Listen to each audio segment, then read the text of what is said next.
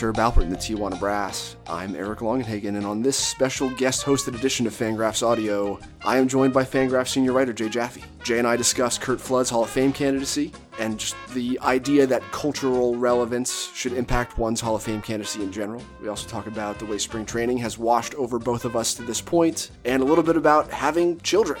And all that is coming up, but first it is my obligation to tell you that Fangraphs memberships are now available at fangraphs.com. For the monthly cost of half of a spring training beer or brat, you can support all of the great work at Fangraphs, including my top 100 list, Ben Clemens' sleuth at work on Trevor Bauer's spin rate, and some of Michael Augustine's work on pitch design.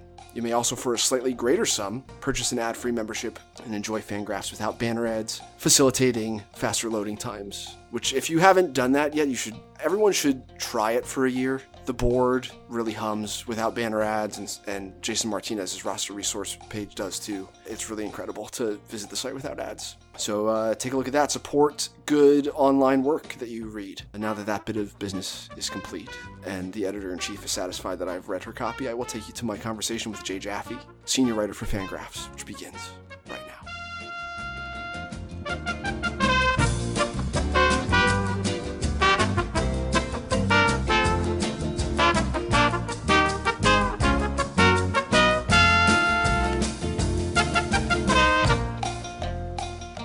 And now I'm joined by, your title is Fangraphs Senior, is it Senior Writer? Senior Writer. Okay. Jay Jaffe. What have your titles at various publications been? Have you always been Senior Writer? This is like the popular... No. I mean, I was only a contributing writer at Sports Illustrated because I wasn't on staff, even though I was probably producing more volume than just about any of their web writers during the time I was there. And at Baseball Prospectus, I was, they call their writers authors, the ones who contribute to the books. I've never been that concerned with title, but, when I came on board Fangraphs, David Appelman said, hey, how does senior writer sound? I said, that sounds great. So, it certainly is fitting given my age and how long I've been around this racket. But, I don't get too wrapped up in titles. We have a pretty interesting age range on staff now, like when we're all hanging out.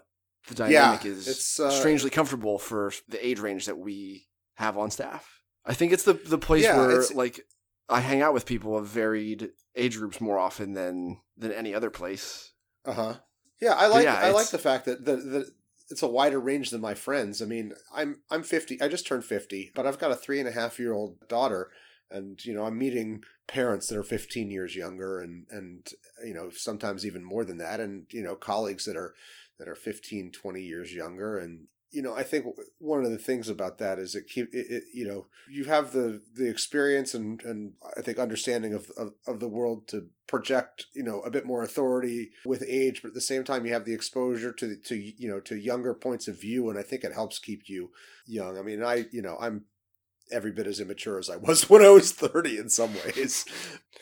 In terms of some of the things I do, but when you're a parent, you have to carry yourself a bit differently. Yeah, not interested in finding that out. Well, it's you may get there, you may not. Was it a switch that kicked on for you? It came belatedly. Was just like a switch that flipped in your brain? Well, no, I guess there was a point when I really wasn't sure that kids were in the cards because I went through a divorce and just faced some obstacles. But, all of a sudden it happened and I've been loving it, and it's really cool, even though it sucks up every ounce of free time that you have. It's like it's different though when you're my age because most of your friends, if they've got kids, they're doing their family stuff. You're not going out to bars 3 times a week. You're not overloaded with opportunities to see your friends. So you don't have that fear of missing out in the same way that I saw my friends go through when they started having kids in their 40s or late 30s. I've had 2 strong arguments made to me, like in favor of procreation. One was by somebody younger than me who was single at the time, which was bizarre. One of my high school prom dates, Stephanie Popovich. What's up, Steph Pop? She said, you have a responsibility to procreate because, that's just what, decent people should try to do so that there are more of us around, which was nice of her to say and was thought-provoking. And then the other one is, just to watch someone experience Halloween at that age or, to sort of refresh those youthful memories about stuff like trick-or-treating and seeing movies for the first time or whatever it is, has got to be so cool. Yeah, it's the wonder of a child. And Halloween has been just a gas to watch my daughter, trick-or-treating in the building. We live in a 26-story building, and she doesn't go she doesn't go outside for trick-or-treating. She's just doing it, in the hallways here. But she's just so damn adorable when she's doing it. And she got her candy, and then she said, "So tomorrow's Halloween too?" No. But the next day? No. It's just like heartbreaking and adorable. But then to do things like to show her the things that I was into, and like she has a couple of my Richard Scarry books, for example. I've shown her the Muppet movie and the Muppet Show, and it's like watching her take to some of these things, and to follow my lead. If I say like, "Hey, let's go to the Museum of Natural History and look at dinosaurs," or the planetarium or something like that. And, when it connects with her, and it's like magic, and it's just like, it's the coolest thing in the world. I do think that it's something to say for that. Sorry. No, you're good. Yeah. It's an interesting, conundrum, but yeah, I'm open-minded about it. Kids are interesting, and my tolerance level for them is growing. So we'll see what happens with that. Maybe I'll freeze my eggs. Okay. All right. So what do we got? It's March 5th. We're about a month away from the start of baseball season. Spring training is in full effect. It's having quite an impact on Phoenix area traffic in a way that people are upset about. What are some of the storylines that you've been following early on in the spring here that seem to have, even a month out, might impact the way the shape of the season is looking? Yeah, to me, I guess I've been fairly localized in my focus. Just a lot of focus on AL East injuries and what's going on with the Mets. Those are the things that have been grabbing my attention. I haven't watched a lot of spring training baseball. I generally don't watch a lot of spring training baseball. I'll put it on for an hour, maybe here or there, but at times I have a hard time writing when I've got voices in my ear. And so, I'll look over and there's no sound on it. If there's no sound on it, I can't identify that, who's number 79 that's now batting in the 7th inning or whatever, then it doesn't grab my attention that much. But, in terms of like the Yankees injuries, or obviously there's a big story here. The Chris Sale saga, before that, the Mookie Betts trade, seeing Mookie Betts in Dodger blue is certainly interesting. So I'd say those are the biggest things for me lately. I'm trying to remember what else I wrote about. Well, let's talk about that. So Chris Sale's having elbow problems, and he has no timetable right now. Aaron Judge has a mysterious back and shoulder thing that is, as far as the time of this recording, has still been undefined. Giancarlo Stanton also having further lower half issues. It just seems to be a consistent thing for him now.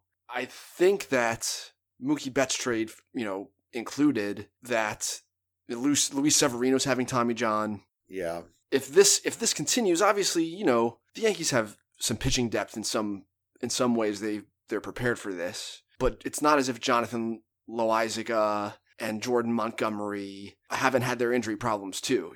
So you're betting on. Right. Clark Schmidt has looked good, but he's has an injury history of his own. He's had a TJ. He had injury stuff last year. He's probably on an innings count during the course of this season anyway, because he only threw 60-some-odd innings last year. So that's an issue. Paxton's hurt too. If you had to would you take the Rays in the division at this point? Do you think the Rays at this point, just because the cracks with the Yankees are starting to show, is it enough for you to consider the Rays the favorites in the AL East at this point, or do you think it's just so early that between Paxton eventually coming back, I think it's too early.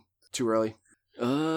Yeah, I think it's too early. I mean, I think the Yankees, the Rays have got pretty interesting depth too, in the stuff that they're doing with their roster, and that helps to protect against injuries. But the Yankees they've amassed this horde of prospects or that. I mean, last year Domingo Germán was the real breakthrough, and I think the sense I get is that they think more highly of leaving the Domingo Germán's suspension and what's behind that aside, they've got guys that they're higher on, prepared to take his spot and these other spots with the injuries, whether it's Montgomery, who looked really good when he first came up and spent most of the season in a rotation.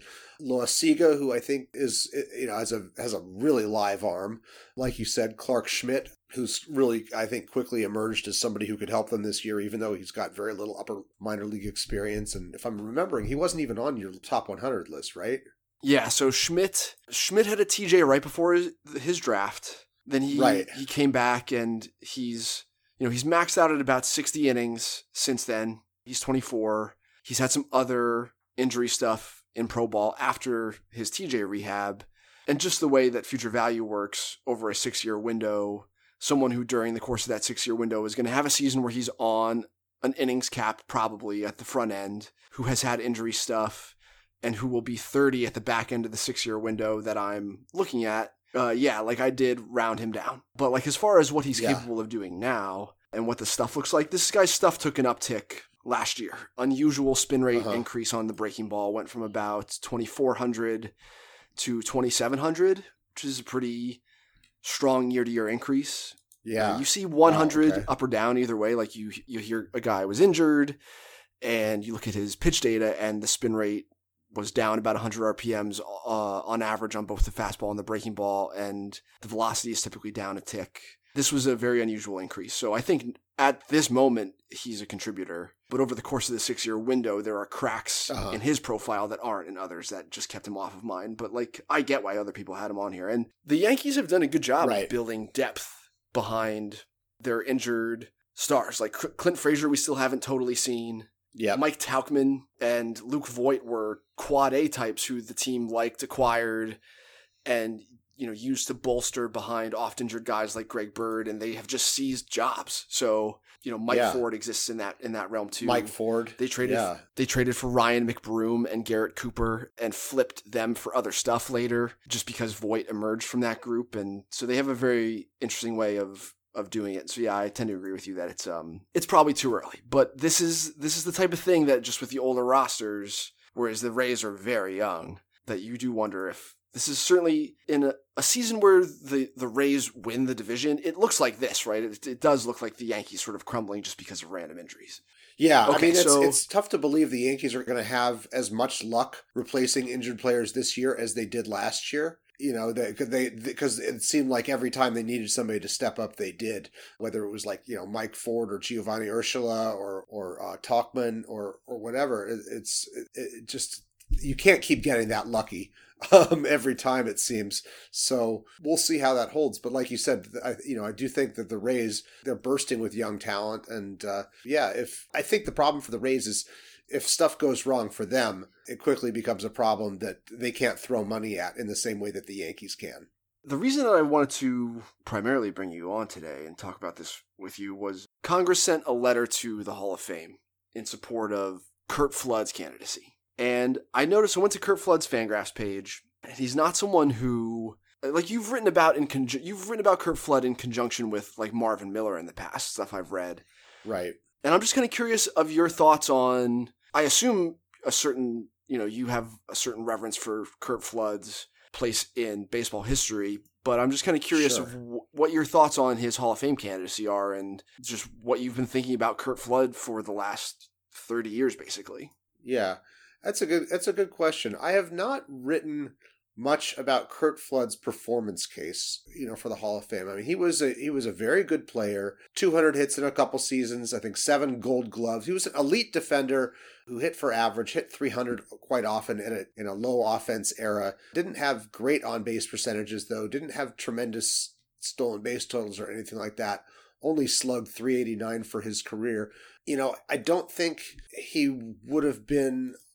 was really on pace to be a guy who wound up getting strong Hall of Fame consideration if he had merely played out his career without interruption. I think, he would have been a multi-Gold Glove winner that would kind of fall into a fairly large group of excellent fly chasers who, just weren't quite good enough. Like Willie Davis comes to mind, Dodgers center fielder who did play, until he was about 40, and I think even afterwards, or some of the guys like that. But obviously Curt Flood, went to the Mets, to challenge the reserve clause, and I think that changes things significantly when it comes to the Hall of Fame. But I think the real problem is the process isn't really built to consider a guy like that.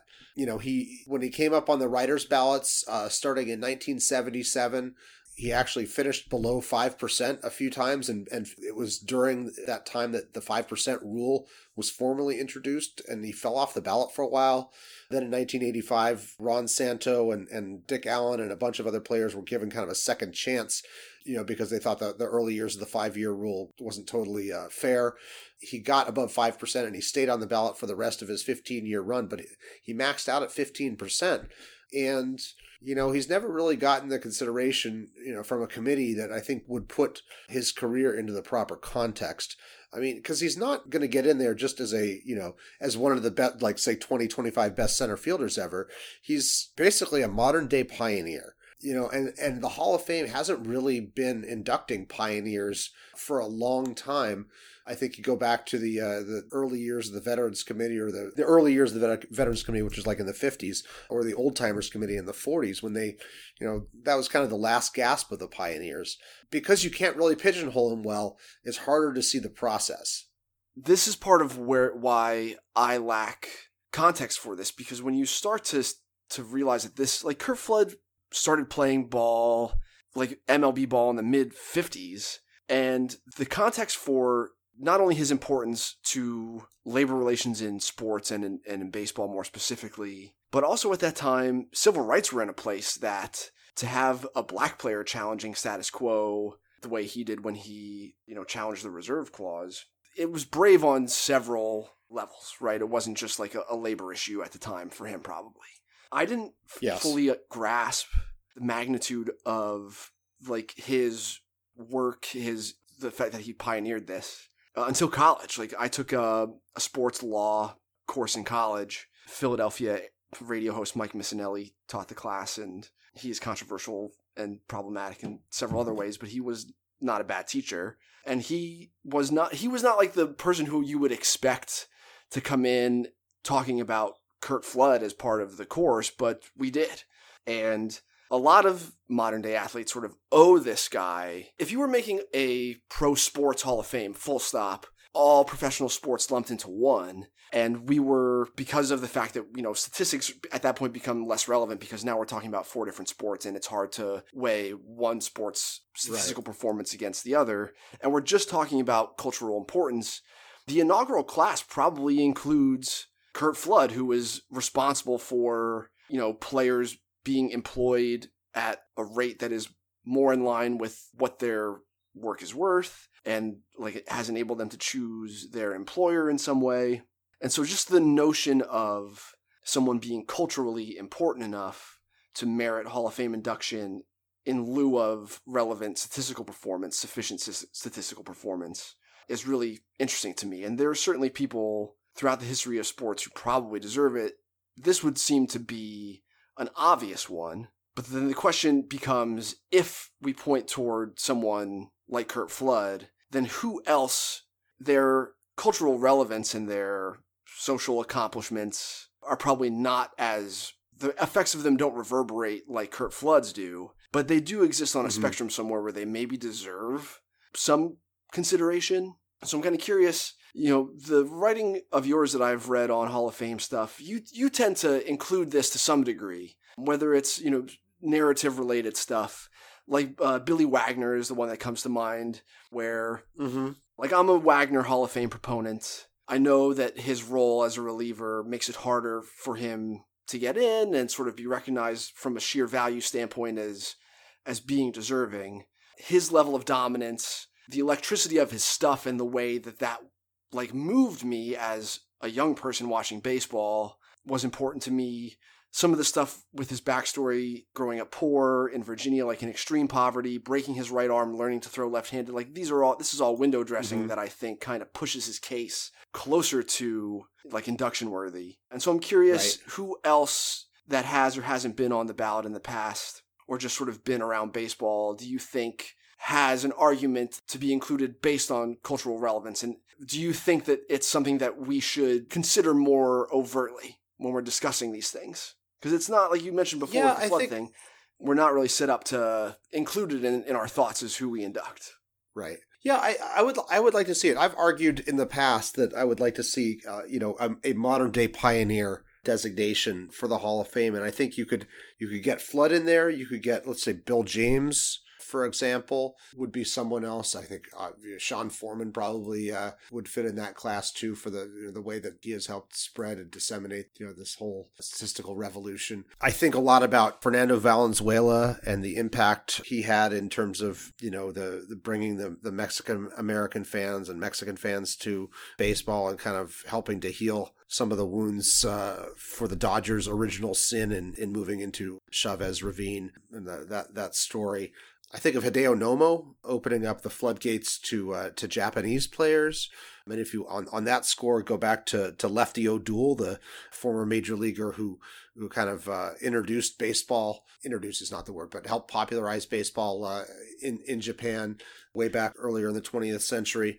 Those are some that come to mind. And Buck O'Neil, I think, with not just with the Negro Leagues, but as a transitional figure in terms of being, a major league coach and scout and just general ambassadorship for the game. And I know they created an award to honor him, but I think this would be, a bit more substantial. Frank Jobe, pioneer of the Tommy John surgery. James Andrews with the huge impact the expansion of sports medicine has had on prolonging players' careers. I think those are all guys that come to mind. I'm sure we could come up with more names too.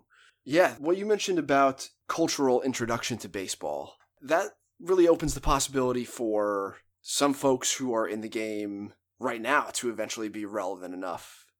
If, for instance, baseball were to really take off in Brazil, which is a thing I've been harping on for a while. Like the next potentially large talent center is Brazil. There are a lot of Japanese expats in Brazil who have brought the game to them down there. There's relatively little else sports-wise to compete with. You have soccer and then a huge gap between soccer and like jiu-jitsu or whatever else is sort of in that second tier of popularity in Brazil. And it's possible one day we look back and see Paulo Orlando or Yan Gomes as the tip of the spear that opened up this huge well of like baseball talent coming from Brazil. And the Cubans too, who came over. Cubans trickled in for a while. Yes, I've been arguing, for Minnie Minoso to get in, as a player. I think if you add his cultural relevance and the fact that Latin American players considered him to be their Jackie Robinson, I think the case for him becomes even stronger. And I wrote about that in my book, the Cooperstown Case book. So yeah, I think there are probably a number of those guys that helped to open up these pipelines. The Bill James one is interesting too. The more recent changes. Obviously, Bill James revolutionized the way players are valued and evaluated at the big league level statistically. I wonder if, years from now, maybe we're talking about Kyle Bodie or other folks who pioneered stuff on the player dev side occupying something like that too. But there's certainly, if there's on average one Hall of Fame player debuts every year, there are probably folks who meet some of these other criteria that are just walking among us right now, whose impact on the game long-term we don't fully conceive just now. The other two examples I wanted to bring up with you as it relates to this are Bo Jackson. And Bo Jackson really, he occupies a category of guy, right? Someone who grabs public attention for reasons that aren't really related to his level of performance. He was, an okay baseball player who maybe would have been, he's what mine could have been baseball player had he focused on it solely and not gotten hurt playing football. I'm curious if that level of just media superstar, if you think he has an argument. Yeah, that's to me, that might be going a little bit far. I mean, look, I loved watching Bo Jackson. I will also concede that, Bo Jackson was a much better football player than he was a baseball player because he'd spent so much more time on it. If he had focused on baseball, I think he could have been, great. As it was, he was a collection of spectacular tools, but particularly shaky in the plate discipline department. Very, all or nothing contact issues that limited his value somewhat. Tremendous power. I'd love to see what the scouting grades that somebody would put on his raw tools. I imagine you're probably talking about 70 raw power and 60 or 70 speed. Probably he was just a bunch of 8s. I just think he was a bunch of. What I've been told is that it was a bunch of 8s. Yeah, except for the bat. Yeah, that's quite possible. But except for the bat, the contact ability was just not quite there. I mean. So I don't know. I think that, if you're talking about the fact that he didn't have the longevity, that he didn't have, he did make an all-star team, he did, or whatever, but he didn't have that sustained level of quality, I think, that we would want for this to at least help with the argument. It just becomes a little bit more random. Oh, here's another one though. Jim Bouton, changing his for ball forward, which changed the way that we cover athletes. Peek behind the curtain that he gave us. I'm not familiar with that. Say more about that. Well, Jim Bouton was, when he came up, he starred for the Yankees early on. It was a hard thrower, but then he hurt his arm, and by the late 60s, he turned to the knuckleball and caught on with the expansion Seattle Pilots in 1969 and kept a diary of his ups and downs, which included being sent down early in the season and then being traded to the Astros in midseason. And he really just, he told us a lot, gave us a lot of insight as to, what daily life was like for a ball player, really kind of at the, in the early days of the growing labor movement, the union movement, the impact of Marvin Miller. This is all happening during the Vietnam War, and he's kind of giving us insights into how his peers perceive that and perceive all the social change that's going on in the country late in the 60s. But he's also kind of telling some fairly raunchy stories about the Yankees that in their heyday, Mickey Mantle, the drinking and the skirt chasing and other players. And, it wasn't quite the tell all that it could have been. It's more of a tell some, as he would have called it. It really, I think, struck a blow for a more realistic, less pedestal oriented approach to covering athletes. I mean, Bowie Kuhn, who was the commissioner at the time when the book came out in 1970, tried to get him to recant it, which of course is a great recipe for increasing the sales of a book tenfold.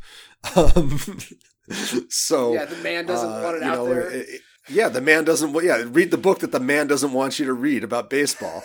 And it was the it's considered to be, I guess it was the only sports book that made it onto the New York Public Library's lists of the books of the century. It's more than a baseball book, and I think that it inspired all kinds of quote unquote inside baseball type looks in not just into sports but into other areas as well, particularly politics. So it really had, I think, a major cultural impact. That sort of bumps up against another thing I wanted to discuss about with you, which is you mentioned like that sort of changed how athletes were covered and how on the media side interacted with them. I think that's starting to change again because they don't really need us to cover them anymore. They have such direct access to the public now that players can control their own message. Players have YouTube channels now. They obviously have social media followings and can communicate with a fan base through those means that the media, having to interact with the media to be your mouthpiece now as a professional athlete, that sort of is a thing. Like, it's not a filter that it has to go through anymore. And in some ways, we've seen a lot of that in the NBA. We've seen some of it in the NFL. Mm-hmm. Not all of it has been good. Antonio Brown's social media presence is not a positive for him.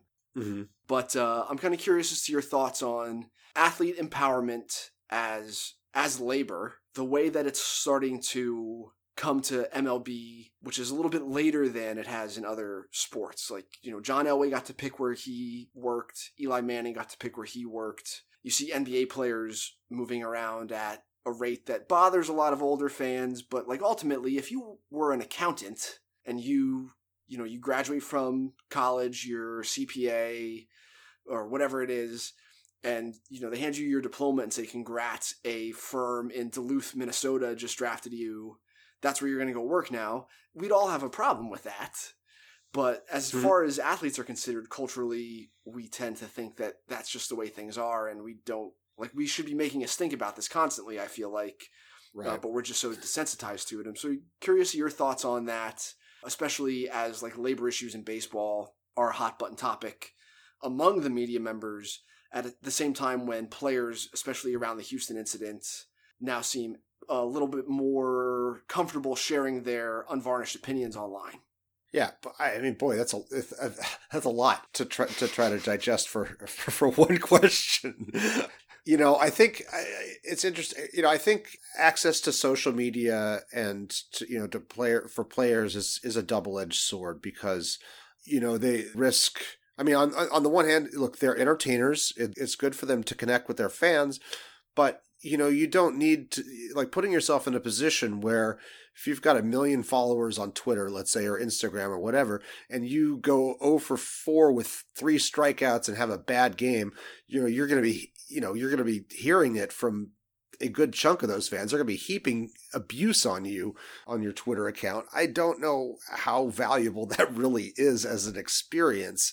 I think there's a danger to that. I mean, I think it's nice to see players who want to interact with their fans, answer questions about process, things like that, or express a more unvarnished point of view. But I think there's the potential for abuse on both sides, of being a recipient of it or of being, kind of the aggressor. And here, unfortunately, for as interesting as he is, I'm thinking of Trevor Bauer and some of the pile-ons he's led on Twitter against people he's disagreed with, which I just think are unconscionable. I think that there's a danger to that. I also think that, I don't know. I've found that I'm very interested in the players and how they do their jobs. I feel less connected to them when I learn about some of their personal opinions. Like, we're not necessarily going to agree politically. They may have, so it's sports. It's guys who have been in locker rooms for, their entire adult lives.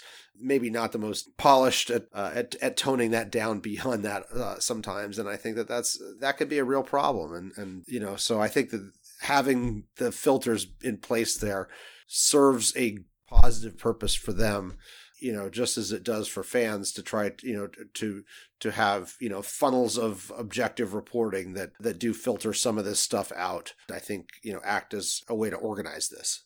Do you have competitive balance issues? Like, do you have a problem with the theoretical super team of baseball players who have, behind the scenes, the way it sort of seems to have happened in the NBA, and the word I'm about to use has a little bit more like value judgment behind it than I intended to, but players colluding behind the scenes to one day join forces in a large market. Do you have a problem with that as it relates to player movement, or do you think that this is ultimately just these guys' rights as professionals to do this type of thing? Well, I think they have the right to do it, but I think it's also it's a different dynamic in baseball than it is in the NBA.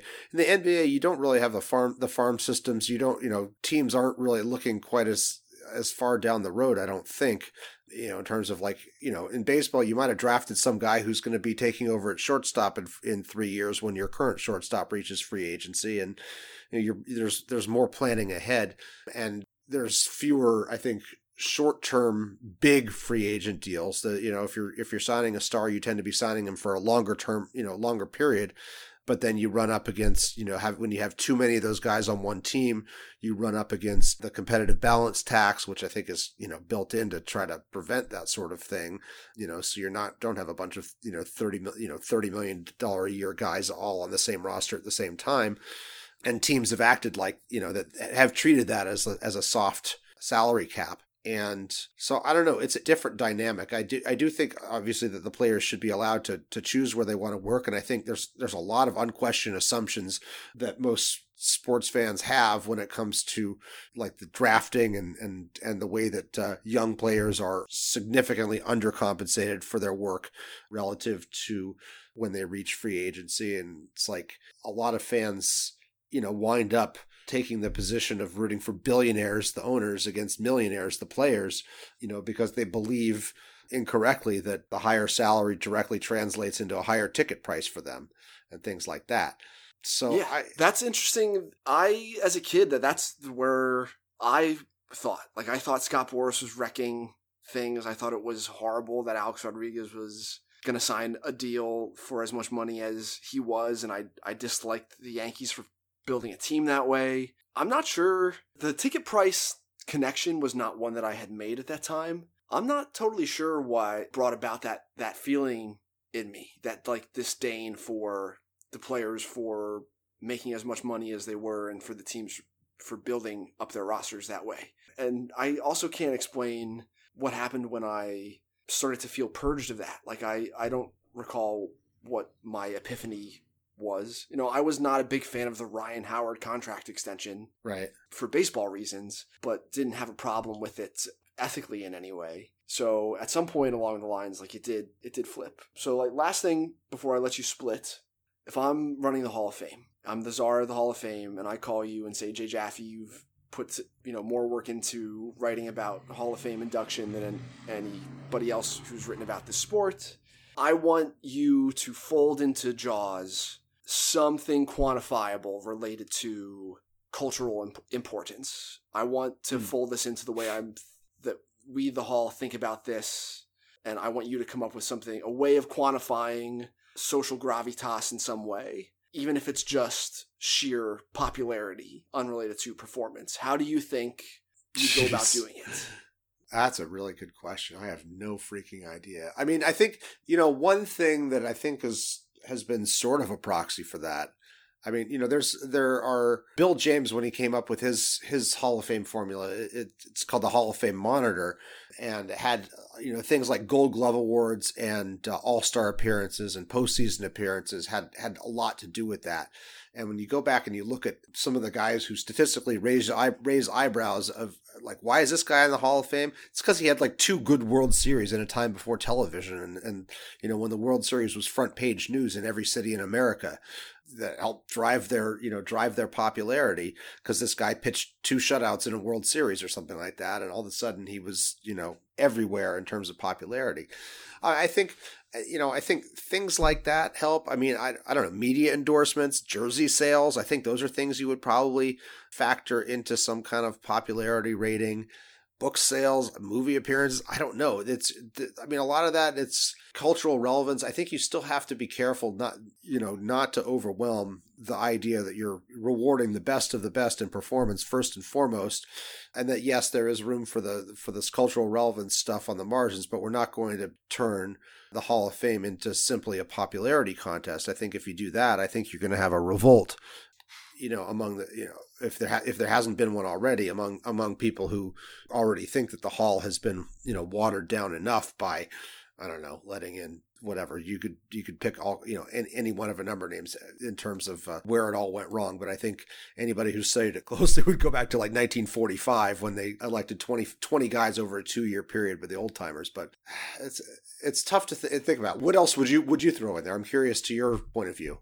The thing that generated the question in my mind was the Q score, right? The Q score is like a measure of cultural, like, popularity, basically, for not just, athletes, but any type of celebrity or public person. And I think it was probably around a year ago now when they released some numbers, because I think the constant access to Q scores is probably behind a paywall. But they released numbers last year that showed that Mike Trout was in like it was like he had a Q score of 22, which means that like 22% of Americans know who he is, which is way, way, way on the low end of athletes who are elite performers in their sport. So like LeBron James, Tom Brady, those types were like in the high 70s and low 80s among like the ratio of American people polled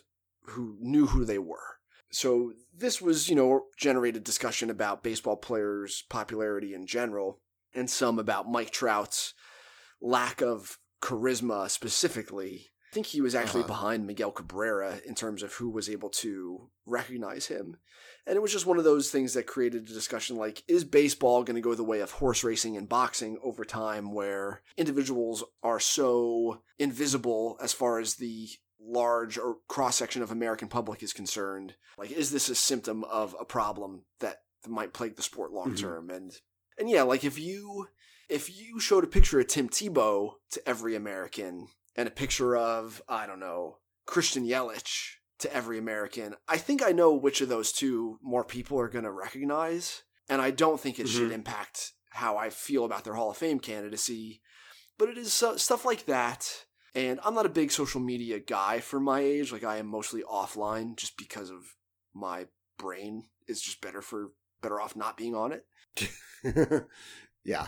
But I do wonder if the constant data that we are all creating now, if at some point we could look and say, oh, look at all this discussion Yasiel Puig generated over the course of his career. It is this level above the baseline for someone who performed as well as he did, which speaks to how he moved us in a way that has nothing to do with baseball performance and just has to do with his personality. Like, you can kind of quantify at that point how much discussion he generated based on him fighting all of the Pirates or hosing a dude at third with some like epic throw from the warning track.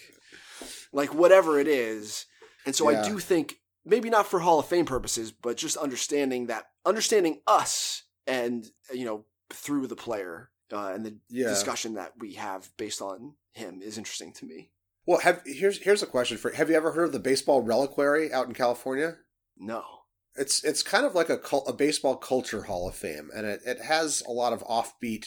Some of the guys that have come up for discussion here: Marvin Miller, Jim Bouton, Doc Ellis, Mark Fidrich, Curt Flood. Basically, it is geared towards cultural relevance. It's run out of, I think it's the Pomona Public Library, and it's a collection of artifacts. And they actually do have a membership, and if you're a member, which is only like $20-25 a year, I think it is, you can vote in their annual elections. And they usually, I think, induct 3 people a year.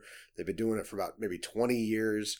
And if you look at the list of the people they've inducted, it touches on a lot of these guys that we've talked about in terms of what you would bring to that. Let me see if I can pull this up here. Yeah, I had no idea this existed. This is pretty cool. I'm looking at it. Yeah, they call it their Shrine of the Eternals.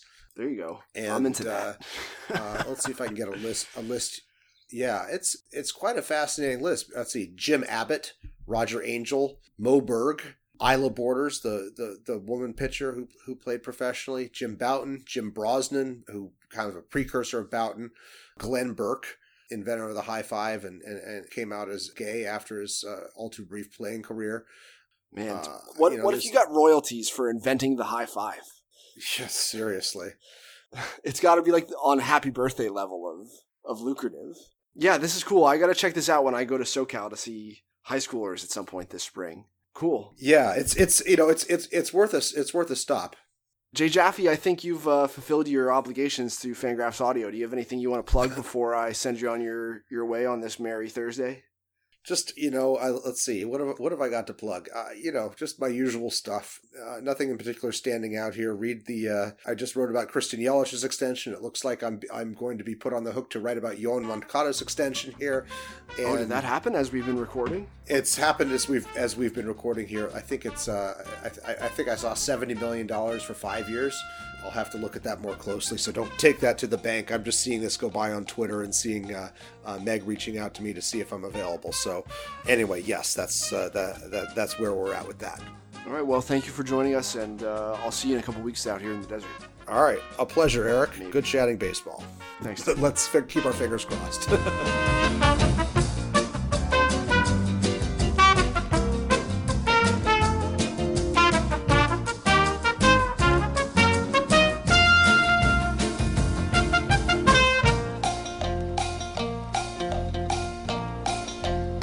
Thank you to Jay for coming on. I asked him last minute. I pinch hit for Meg this week because she's pulling double duty on Effectively Wild, and there's just only so many hours in the day for everyone. So glad to help out and come off the bench and pinch hit on Fangraphs Audio. And I wanted to take some time to do a little bit of housekeeping here on the back end of the pod and kind of talk about a few of the other news items in baseball that have been of interest to me this week. And so the first one is that our March meetup, this is the housekeeping bit, our March meetup in Scottsdale has been canceled. We whacked it just because, the concern over the coronavirus, basically. Some of, the comment section of the announcement was filled with frustration. And, I get it. We want to hang out with you guys, too. But just, the risk just greatly outweighs the reward. I think I'm pretty comfortable speaking for David and Meg, who, made the call on this collectively in some way. That, even the chance that anyone crosses paths with...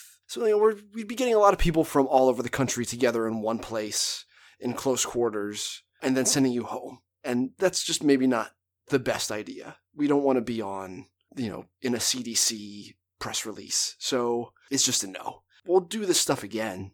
This will blow over. Everyone take care of your immune system. And we'll do more of these in the future, and we'll be overserved around one another again soon. It'll be okay. So that little bit of business out of the way.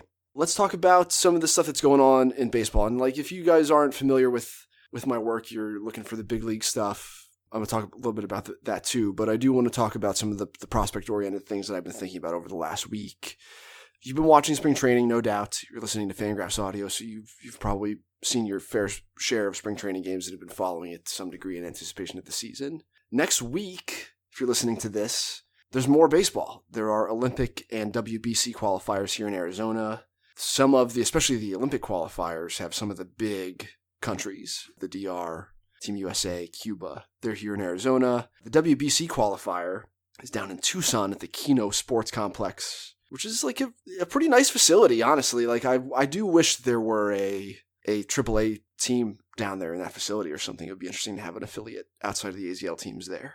So that's going on. So watch out for that stuff. There will be interesting prospects for sure playing on some of these teams. I don't have all of the rosters to this point, and certainly there will be some conflict. There are going to be big league teams who don't want their guys going to play in the Olympic qualifier, which is going to open up spots for some prospects, but also probably take away some who would have played had they not been bets to factor into their big league pictures this year. So Joe Adell was on the Team USA Premier 12 team last fall as they tried to qualify for the Olympics at that time and failed. And so theoretically he and Andrew Vaughn and Bobby Dahlbeck and Noah Song, prospects who were on that team, would have, they're part of the Team USA group now. Theoretically they'd be part of the picture moving forward, but I'm not sure how many of those guys are actually going to be allowed to play in the qualifier. So keep an eye out for that. I will be at some of that stuff to see, especially if the rosters are stacked with prospects. I'll go check some of that stuff out in person next week. The other thing to watch for this weekend, I'm guessing that this will be published either late today, Thursday, when it's being recorded, or Friday, is college stuff over the weekend. We've had some high school pop-up guys already for the 2020 draft, and same goes for the college end of things. The weekend the place where most of the heavy hitters in the industry are going to be this weekend, it's going to be a lot of national cross-checkers and scouting directors, will be at the New Mexico State and Texas A&M series in College Station. That's Nick Gonzalez, the New Mexico State shortstop, versus Asa Lacy and Christian Roa, the Friday and Saturday guys for Texas A&M. And Gonzalez has made an early season statistical case, and really this probably began last summer on the Cape. He's made an early season statistical case to be in the top 5 conversation. From a hand, talent, and raw power and bat speed perspective, he is in the top group of college bats with Torkelson, although I think he's clearly behind Torkelson from a bat speed and raw power perspective, and Garrett Mitchell, the UCLA center fielder. But Gonzalez plays in a very hitter-friendly environment at New Mexico State, smaller conference. He came to ASU midweek last week to face Eric Tolman, who's a lefty who sits 88 to 90. And, Tolman was beating him with below average fastballs at the top of the zone. Gonzalez booted 2 easy ground balls. He made 2 nice plays too. But, whether or not this guy answers questions against elite pitching is sort of dictated by how many opportunities he has to face it. And this weekend against Asa Lacy, who's 94, 97 with a plus breaking ball, above average changeup. Christian Roa, who's really coming to his own. This is a pop-up college arm, 93 to 95, 2 good breaking balls. This is the biggest weekend of Nick Gonzalez's spring and probably his amateur baseball career to this point. He is either going to make himself a lot of money and firmly insert himself into the top 3 or 4 picks, or really struggle and have more questions about whether or not this guy can hit elite pitching. Now, he performed on the Cape with Wood, and that's a pretty significant feather in his cap as far as front offices deciding how real his statistical performance at New Mexico State is, because the numbers are just not reliable. He hit 5 home runs last Saturday over the course of a doubleheader, and that's emblematic of the hitting environment at New Mexico State. So that'll be interesting to see. Also, pop-up guy, high school kid in Texas, Justin Lang, who reportedly, this was on the Twitter, was up to 100 in his last start. I double-checked with some scouts who I know have seen him, who have Texas as part of their area of coverage, who saw him the start before and had him mostly 91, 94. This is like a big, long-limbed 6'5" prep righty. So 91, 94, like touching 6 a couple weeks ago, and then up to 100 like a week or two later, supposedly. So still trying to verify that he is indeed throwing that hard. The summer before, when I saw Lang, he was up to 93. And with the build like that, the velo popping like it seems to have is always a possibility, and there are a handful of guys like that every year. A bunch of them haven't even started throwing yet this spring. They're Midwest or Northeast arms who are yet to get underway. Their seasons don't start until April, for instance. Nick Bitsko, the big high school righty from Pennsylvania, who reclassified as a 2020 draft, his season hasn't started yet. So you have several weeks worth of performance to weigh for certain individuals, and then others who have yet to get going. And so it does create like a weird sort of imbalance of information that you're sort of taking in for some, and there's nothing coming in for others.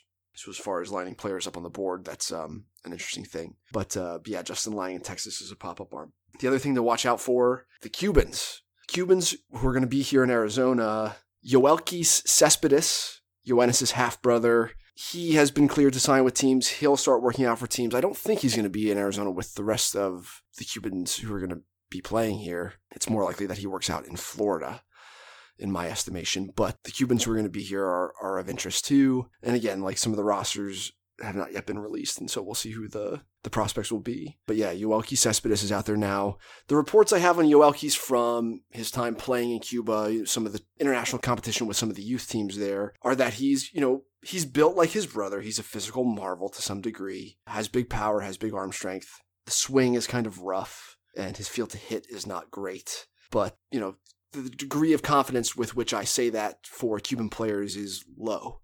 Their at-bats are pretty inconsistent.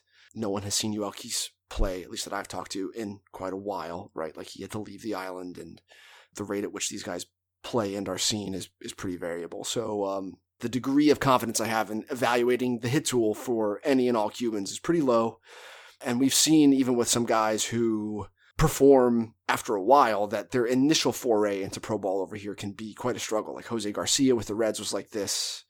Puig was like this. Even when Puig worked out for teams, he looked heavy and rusty just because of his circumstances surrounding his defection. And so there's a lot of the stuff that is still up in the air. But Yoelkis is working out with, I think it was Jesse Sanchez who reported it for MLB, that Yoelkis is working out with his brother and will work out for teams soon. So that's more of a famous name to look out for than it is like a prospect that scouts were super psyched about coming out of Cuba. But it's that time of year where it's time for the teams who don't have money committed to this upcoming July 2 period are looking to find places to stick it, and maybe Yoelkis Cespedes is one of those guys. And then the final thing before I leave you is read Ben Clemens' piece on Trevor Bauer. Bauer is a lightning rod. He's an interesting person who says and does some things that can be considered inflammatory, and I think that some like the way people have challenged his views, the views that he's expressed publicly, I think is totally fair. He's going to be a prominent person in our game for a while, it seems like. He's motivated to be. He does have interesting thoughts on baseball-related stuff that I find fascinating, and will eventually, I think, see him put in a booth. He is starting to cut his teeth on that end. He's got, a pretty prominent social media presence. He's got a YouTube channel, all this stuff now.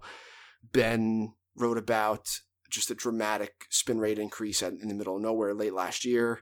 I went and saw one of Bauer's starts during that stretch that Ben identified as having, unusually high fastball spin rates, increases beyond what is normal start to start.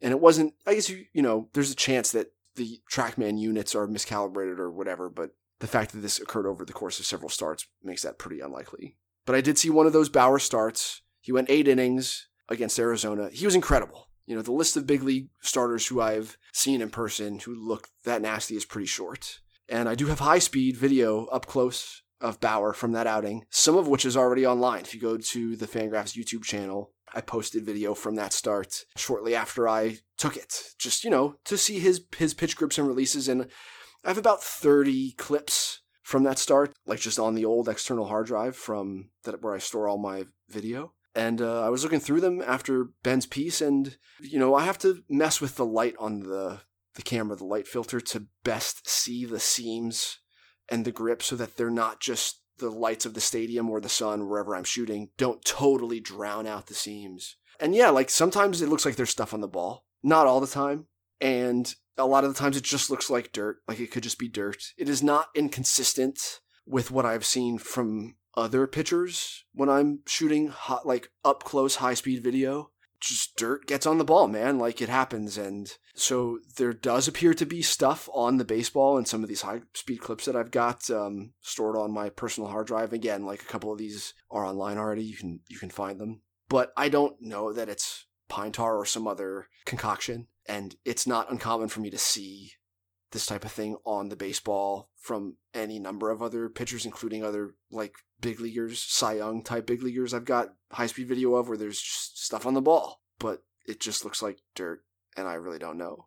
I did think it was interesting that Bauer had a theatrical performance the same day that Ben's piece came out, that he was signaling to Dodgers hitters what pitches were coming the same day that Ben's piece came out. And of course, then the discussion surrounding Trevor Bauer the rest of that day was the fact that he had done that. So I think that's very clever, because I wouldn't want to talk about frog splash, sunscreen, and my spit and whatever else is going on the back of my cap. But a lot of guys are doing it, and I'm not sure how I feel about it, but I think it's interesting. And I'm going to continue to take a high speed of these guys and see what's going on with topical substances. It's happening a lot. You watch SEC games, and it's a lot of licking your fingers, kind of sort of wiping them off on your pants, and then touching the back of the dome of your cap, and then going to the baseball and throwing like pretty hellacious breaking stuff. So MLB has said recently they're going to crack down on foreign substances on the baseball, but it's pretty pervasive in my opinion, and good luck policing it. So those are my thoughts for this week. Thank you guys for listening to this pinch hit edition of Fangraphs Audio. I am lead prospect analyst Eric Longenhagen. My content is available at fangraphs.com/prospects. I wrote a book with erstwhile prospect analyst Kylie McDaniel, now of ESPN. It's called Future Value. You can pre-order that now. And maybe I'll talk to you guys again soon. Thanks.